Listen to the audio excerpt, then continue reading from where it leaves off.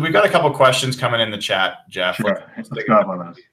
Jose wants to ask, do we trade for a cornerback or safety in the offseason? I'm going to say no. I think they're already limited in what they can do draft-wise. They've traded their second-round pick for Dwayne Brown, which, by the way, was an incredible trade. Dwayne Brown had an amazing game yesterday. They gave picks for, I think, Brett Hundley, Luani, the safety, the special teamer. So I think they only have 5 picks right now. So I just don't see where the ammo is. Yeah. So I was looking today. The free agency works out very well for Seattle. They got a ton of cap room. Safety has some guys. And corner, I think I think they're going to develop these guys more. Yeah, it's interesting. I think that I'll say they will trade for that, just because Schneider always seems to trade, in training camp for some scrub, safety or cornerback off someone else's roster. But I'm not expecting it to be a big move in the offseason. Sai, and I'm going with my shortening of pronunciation here. He wants to know, do you think Russ will take a moderate pay cut a la Brady to keep the Seahawks winning? I'll go first. I don't. Russell, he wants to be. I think he wants to be the best quarterback that ever played, and I think he wants to be paid like the best quarterback that's ever played. I think he's trying to make as much money as he can, and I can't really blame him for it. I don't see any way that happens. Brady's such a unique situation where he's married to one of the richest women in America. I know Russell's wife is doing pretty well as well, but just the way that Russell's agent has framed negotiations, and Russell's kind of idolized Derek Jeter, and that's kind of the guy, and A-Rod is a close friend of his, and I think Russell wants to maximize his value, the way he markets himself. Brady's so unique, and don't blame the guy, or don't expect him to take some team discount. The guy's a short window to make life-changing money, and he's going to go for it. Yeah, I don't know when he started doing that, but I think he might have been 35 or so by the time when he started doing it. I don't think he was doing it in his early 30s. Well, he switched wives, I think, somewhere around there. Yeah, I don't know. Do you think I don't know if it's really his wife, but that definitely probably plays a role. So Brent asks, we need an impact D lineman. Who do we get? And can we get someone still this year? So I'll go out. I'll answer the second one because at first that should be pretty easy. There's no way we're going to get an impact D lineman this year. Trade deadline's passed. Even Tom Johnson, who we did sign in the offseason and lost, now has 3.5 sacks in his past 2 games or 3 games with the Vikings. But no, I don't think they're going to get the biggest. I think hope for impact D lineman this year is that Deion Jordan actually shows up at some point, or Jacob Martin keeps developing, or something along those lines. Yeah, there's no option this year unless Martin or Rasheem Green or Deion Jordan jump off the page. Next year, I think there's a very, very good chance. The free agent class and the draft is loaded at pass rusher, both inside and outside, especially outside for a Leo-type guy. There's Jadeveon Clowney, Dee Ford, Brandon Graham, all kinds of guys who are going to hit the market too. So Seattle got a ton of room. Pass rushers love playing in that stadium. Agents want to set their guys up where they can make more money, kind of like what Cliff Averill and Bennett did. So next year, I'd be surprised if they don't make an impact move.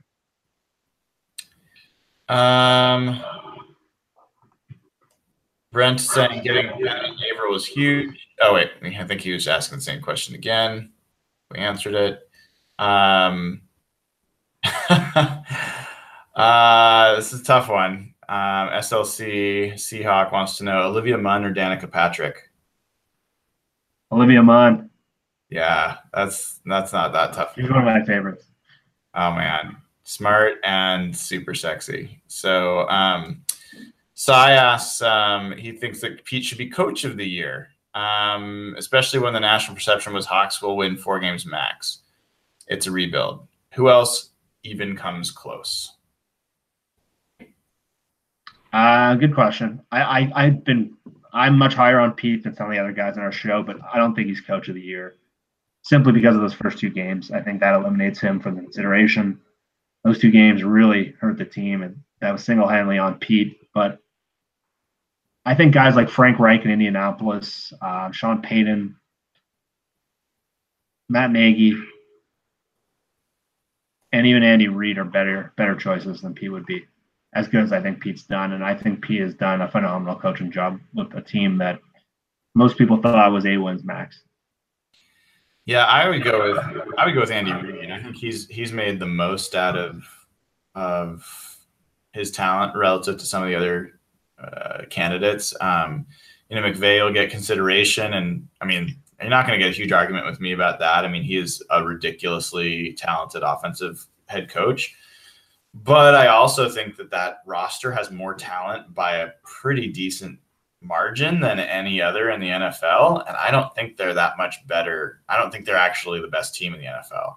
I think Sean Payton, is in the mix. Like, I think the Saints are the best team, and I'm expecting them to win. But Andy Reid probably be the guy that would be my pick. And look, I've been on both sides of the fence with Pete. Like, I was ready for him to be gone, and I give him credit for I think this season has proven that, yeah, again, you do not need to go with convention. You do not need to go with the trend. Don't chase what everyone else is doing. Don't try to be the offensive juggernaut and pass the ball a million times a game. I don't think you have to do that to win. I think there's multiple ways to win. And I think there's some benefits to the way he's going about this. I like the fact that the Seahawks are probably the only team that a lot of these teams face that they're going to have to prepare like crazy for the run game. Like, I think that's an advantage. And I think it's great that those defenses are having to deal with like massive people running into them and blocking and doing complicated Mike Solari, run blocking schemes. I think all that's good relative to the rest of the league. Yeah. I think one of the most important things a head coach does is culture, just building the culture we're building, and just seeing those clips of the locker room after the game. And I think Mike Sando, who's one of the more connected guys in the NFL, was talking, I think he tweeted a couple after the last game about how like the Seahawks locker room is like way better than it's ever been before. I don't know if you put much stock in that, but it just seems like the culture in the building where everyone's kind of going in the same direction. That's like the number one job of a head coach. And building a culture year after year that players can. I know it got stale with some of his veteran players, and that was on Pete. And that's why I said 2017 and 16 were probably Pete's worst coaching jobs in Seattle. But I think all the things I look for in a head coach, I think overall Pete's done a pretty good job, but maybe not as good as Andy Reid. Elliot, I think, might be trolling us, but I'm going to ask it in a different way. He's asking, how do you see the Seahawks losing to the 49ers next week? I think he might be getting at the point that I was saying it's a trap game. So if the Seahawks were to lose, what do you think would happen? How would that look? It would look a lot like that Washington game last year, where like any scenario, it would take an incredibly weird series of events that are so unpredictable. Kyle Shanahan is a really good offensive play caller. He knows how to attack this scheme. He coached with Dan Quinn, so he knows kind of the weaknesses in the scheme. And without KJ Wright, there are some big holes in the zone defense. But with Nick Mullins and not much of, like, unless Kittle goes crazy and dominates, I don't see who the guys are that kind of blow these guys up, because the Niners just don't have a lot of playmakers, and it looks like they're kind of giving up. Like, the talk around San Francisco is really dreary right now.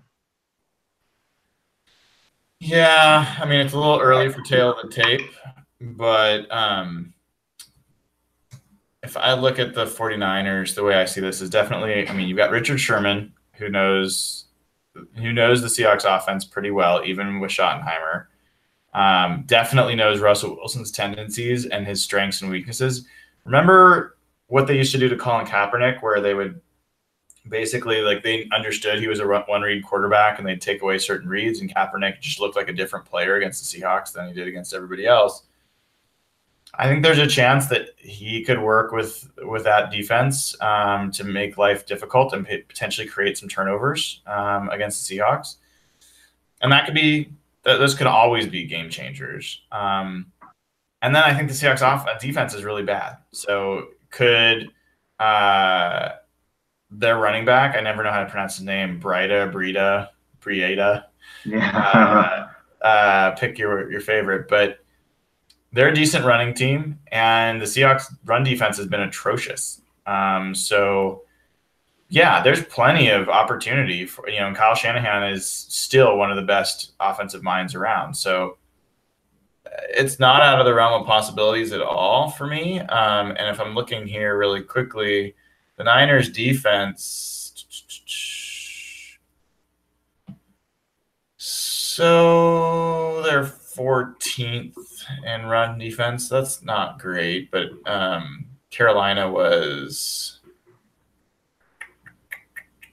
12th.